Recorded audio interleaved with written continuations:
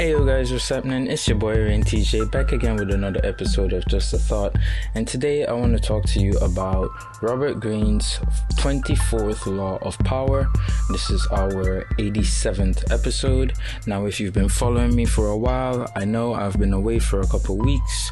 However, there's been a lot of updates behind the scene in my private life.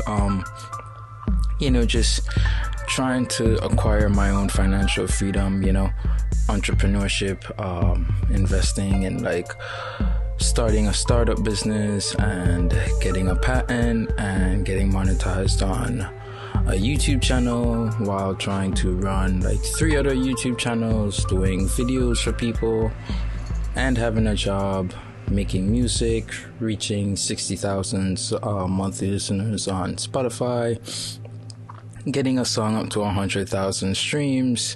There's a lot of things going on behind the scenes. It's been keeping me pretty busy, good busy. I looked forward to it. I've been praying for it, so I'm excited about it. However, a few things have been falling short, like this. So my apologies there.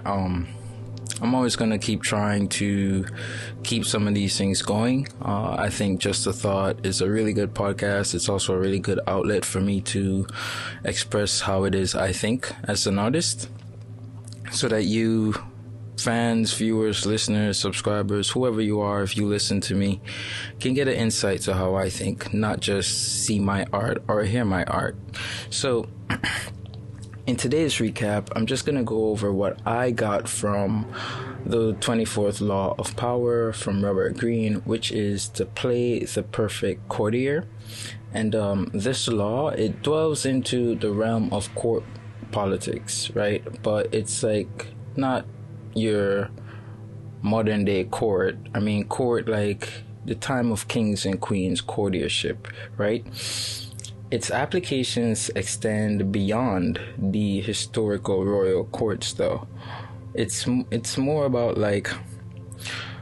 mastering the art of subtle influence and navigating social and professional hierarchies with grace and tact. The perfect courtier, as Greene describes, is someone who can subtly maneuver through social structures, influencing and persuading others without appearing to do so. They are adept at reading situations, understanding power dynamics, and acting with calculated finesse. To better understand this concept, let's look at a historical figure like Nicolas Fouquet, I believe, the financial minister of King Louis the 14th. His downfall was due to his failure to play the perfect courtier. See, he wanted to. I'm trying to remember what it was about. See, because the book brings stories to light, and it brings about relative stories. So basically, in this story, he wanted to impress the king by throwing an extravagant party, I believe. And he was always very loyal to the king, and the king would have him do financial dirty deeds, let's just for instance launder money, right? So he would launder money on the king's behalf, and one day he wanted to throw a party for the king. And he made it extremely extravagant, and everyone who came to the party was actually yo, Nicholas, bro, your party is pretty dope, you must be balling, you probably real rich. And he's there trying to be oh no, this is all because of the king, to the power of the king, the grace of the king, all be to the king. But the king didn't see it that way. All he was hearing and seeing was everyone else commending Nick on how dope his party was. And the king was a very jealous guy. Even though Nick, or Nicolas Fouquet, was doing all of this on behalf of the king and did all these illegal activities on behalf of the king had him, I believe, arrested and then executed. I'm not sure about the executed part. I can't remember how the story went exactly, but I believe he definitely had him arrested for these crimes. And then his replacement was this super boring guy who was straight A, gave all the money straight to the king, never partied, went straight home and go to sleep type of dude, right? So that right there is a perfect example of Nicholas Fouquet not playing the perfect courtier, according to how I understood the book. So his downfall was due to that, and his display of wealth and power, it basically threatened the king, and that's what led to his imprisonment. In our modern context, however, think about the workplace or even in social gatherings. Being the perfect courtier today might mean knowing when to speak and when to listen, when to lead and when to follow, or how to make those in power feel more powerful. Some might call it to kiss butt or whatever, but it's not necessarily that. It's about reading the scene, knowing who holds the cards and who to pamper to, who to play to, I guess, right? This law is also about like self-promotion. It's a delicate balance between making your achievements known and being perceived as arrogant or threatening.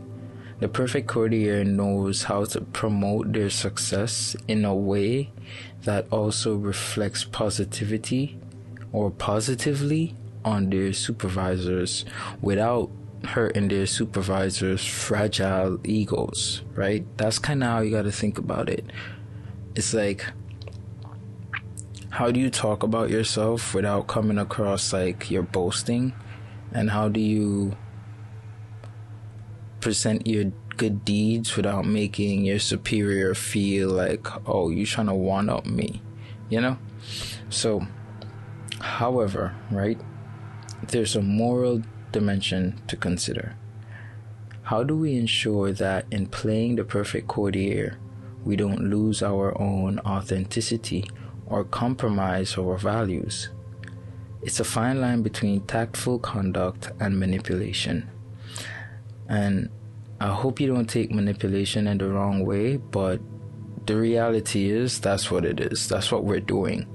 By playing the perfect courtier, we're taking part in manipulating how other people may see us, right? So to conclude, Law 24 isn't just about conning social strategy.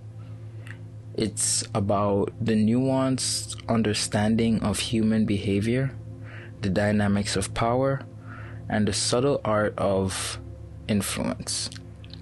It's a reminder of the ongoing dance of social interactions and the skills needed to navigate them successfully. I want to thank you guys for listening to today's episode. If you've reached this far, you could expect to hear more again, and getting close to, well, we're just halfway now with the Robert Greene's laws.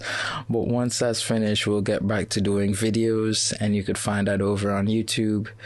Over on YouTube, it's RainTJ. It's that on any social media. Thank you.